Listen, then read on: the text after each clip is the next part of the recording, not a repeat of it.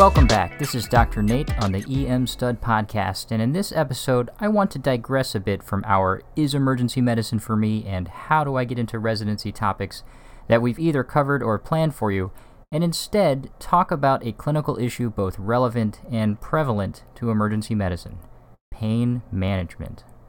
Pain management is such an important topic for us as emergency physicians because, after all, we don't want our patients to suffer. Someone with abdominal pain, chest pain, a bad fracture, treating these patients with pain medications is not just important, it is the right thing to do. But by analgesia, I do mean appropriate analgesia, both in the ED and at home, because there are downsides, side effects, adverse events directly related to or as a result of the use of pain medications. Unfortunately, pain management is not generally something that is covered in great depth either in medical school or in residency, which is incredibly ironic when you think about it, given that pain medications are among the most commonly prescribed medications in the ED. So in this episode, we are going to talk pain, what it is, where it comes from, and what you should be doing to treat it effectively, safely, and in a manner consistent with best practices. Alright, if you have spent any time whatsoever in the emergency department, then you know that pain is an incredibly common complaint. The most common complaint. Up to 70% of patients have some sort of pain as a component for the reason for coming to the emergency department. In many, it is a sign that something is wrong. In others, a reflection of some sort of real or perceived psychosocial need. Either way, patients think pain is important, and their perception of how well they were cared for is influenced by the treatment of their pain. Next, if you're listening to this podcast, I'll assume that you're a human being, and hopefully the sort of human being that doesn't want to see someone in pain. But why else is it important to us as the healthcare providers? Well, obviously, relieving pain makes a patient feel better, makes us feel like we've accomplished something, and likely makes it easier for the patient to explain their problem or cooperate with examinations or tests that are necessary in their workup. But in addition to that, unrelieved pain is associated with negative physiologic states, such as increased sympathetic activity and peripheral vascular resistance, increased myocardial oxygen demand, and decreased immune function. Additionally, hospital systems think pain is important. In 1999, the Veterans Health Administration launched the Pain as the Fifth Vital Sign initiative, requiring an intensity rating of 0 to 10 at all encounters. And in 2001, the Joint Commission on Accreditation of Healthcare Organizations, or JCAHO, followed suit, mandating that hospitals develop and employ systems to measure, document, and assure quality improvement of how pain is treated. Ultimately, whether or not such strict monitoring and documentation of pain scales truly influences outcomes is up for debate, but regardless, pain is important to the patients, the providers, and the hospitals. So let's define pain. Pain is an unpleasant sensory and or emotional experience arising from either actual or potential tissue damage. That's important, right? Why do we care about chest pain? Because it could be a sign of ischemia. Why do we care about head pain? Because it may represent meningeal inflammation or elevated intracranial pressure. Why do we care about abdominal pain? Because perhaps it is a signal that the abdominal aortic aneurysm is about to burst. I could go on, but the point is that pain is a flag, so to speak, or a time out in the patient's normal physiologic state of being that signals, hey, wait a sec, there could be something bad going on here. In terms of pathophys, pain can be described in a number of dichotomous ways. Nociceptive pain is the result of some sort of noxious stimulus on a sensory neuron somewhere.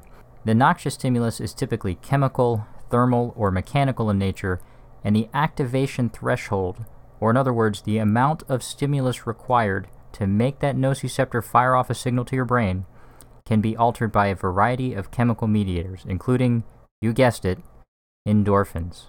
On the flip side, neuropathic pain is more the result of some alteration in the signal processing at the CNS level and can cause that burning, tingling, paresthetic pain experienced with various neuropathies. Another way to categorize pain is in terms of the types of fibers associated with their transmission. The two main types are type A and type C. Type A fibers are fast, and the delta subgroup gives your patients that sharp sensation when you stab them in the arm with an IV catheter, In contrast, type C fibers are much slower and transmit that sort of dull, aching pain that tends to last longer than the initial stimulus, like when your patient's arm still hurts after your IV attempt was unsuccessful. Both A delta and C fibers ascend in the contralateral spinothalamic tract. Now, without even knowing it, you've probably already employed this information in the assessment of your patients. Take appendicitis, for example. You all know that early on, appendicitis classically presents with this dull, crampy, aching sensation that occurs, somewhere around my belly button is my best guess. That is likely because the type C fibers in the bowel are responding to visceral stretching and are sending their afferent signals through the celiac ganglia and the splanchnic nerves to the spinal cord at T10, the level of your umbilicus, giving you referred pain. As the appendicitis progresses and the inflammation extends to the parietal peritoneum, now the type A delta fibers are triggered to send that sharp sensation that is much better localized to the right lower quadrant. So in response to this nociceptive, visceral, and/or somatic pain, the body is designed to do a bunch of stuff. Cortisol goes up. Catecholamines go up. Cardiac output, minute ventilation, metabolic rate, and peripheral vasoconstriction go up. GI and GU motility go down. And a nifty system called the neuroendocrine system starts releasing opioids, including endorphin, which act at mu1 and mu2 receptors. This is great, because endorphins can decrease pain. But this is also bad because of the associated cardiorespiratory depression, GI slowing, urinary retention, and tendency for addiction and abuse.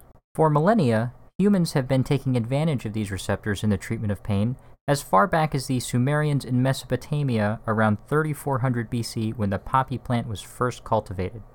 Fast forward a few thousand years, and in 1803, morphine was extracted from opium in Germany, and following, many other opioids have been synthesized. Okay, now that we've got all that boring stuff out of the way, let's move on to what you should know in managing your patients. As a matter of semantics, the term opiate refers to derivatives from opium poppy, including morphine and codeine. Opioid is a broader term which includes not only opiates but also synthetic compounds such as methadone and fentanyl. The term narcotic is a legal term that refers to opioids and a few other things with abuse potential. So does your patient have acute visceral or somatic pain? Are you concerned about a potential life-threatening process? Then by all means, treat your patient. Offering appropriate doses of opioids for moderate to severe pain is certainly reasonable while you work up your patients and treat their acute problems. But then, what about the patients who simply sprained an ankle or have dental pain because they refuse to see a dentist, or has chronic pain but wants Dilaudid today? In order to understand where we are now, it's important to realize that beginning in the 20th century, the addictive and debilitating effects of opioid use began to be recognized. And for a while, the widespread perception among health professionals that predominated was that the long-term use of opioids for chronic pain was contraindicated by the risk of addiction as well as the lack of efficacy over time. But this began to change in the 1980s and 1990s. The use of opioids for chronic, non-cancer pain increased, and with it came an increase in the available prescribing options including combination drugs like Vicodin, Vicaprofen, Ultracet, Percocet, Percodan, and single drug formulations like MS-Contin, OxyContin, Dilaudid, and others. From 1999 to 2010, sales of opioid analgesics to hospitals, pharmacies, and practitioners quadrupled. The per-person morphine equivalents in the United States, according to drug sales and distribution data, increased from 180 milligrams per person in 1997 to 710 milligrams per person in 2010, the equivalent of supplying every American adult with 5 milligrams of hydrocodone every 4 hours for a month. Not surprisingly, the prevalence of non-medical use increased over this time period as well. Between 1990 and 2004, the National Survey on Drug Use and Health reported that the number of first-time abusers of prescription opioids increased from about 630,000 to 2.4 million. From 2000 to 2002, the number of ED visits involving prescription opioid abuse increased 45%, mainly from hydrocodone and oxycodone. In the November 2014 issue of Annals of Emergency Medicine is an article worth reading entitled "The Opioid Prescription Epidemic and the Role of Emergency Medicine."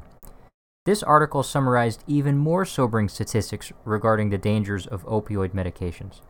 The number of deaths from drug overdose has been increasing consecutively from 1999 to 2010, and in 2010, 60% of over 38,000 drug overdose deaths were caused by prescription drugs, 75% of which caused by opioids. Similarly, heroin abuse and related deaths has increased, with almost 80% of new heroin users having previously used prescription pain medications for non-medical purposes. The management of acute versus chronic pain, tolerance versus dependence versus addiction is complicated, difficult to tease out, and requires a multidisciplinary approach, but they are all things we see in the ED on a daily basis.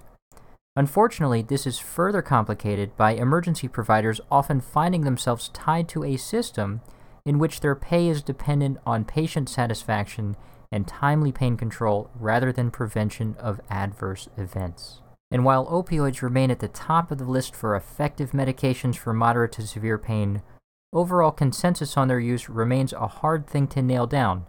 Herein lies the critical dilemma we face as emergency physicians or future emergency physicians: how to balance providing compassionate care while preventing opioid addiction and overdose. Also included in the Annals article are some great guidelines put together by ACEP chapters in Washington and Oregon, as well as a group in New York City.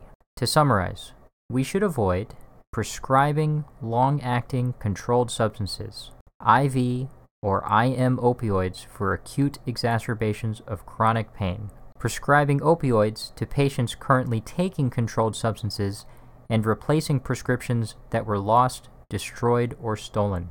Recommendations include screening for opioid and substance abuse, contacting the patient's primary pain management provider and prescribing only enough pills to last until the office of that provider opens or the patient is reasonably able to follow up, starting with the lowest dose and prescribing only a short course, no more than 3 days for example, and using the state prescription drug monitoring program. Here in Virginia, we are fortunate to have a state-run prescription monitoring program, a tool that allows us to look up a patient's history of controlled substance prescriptions.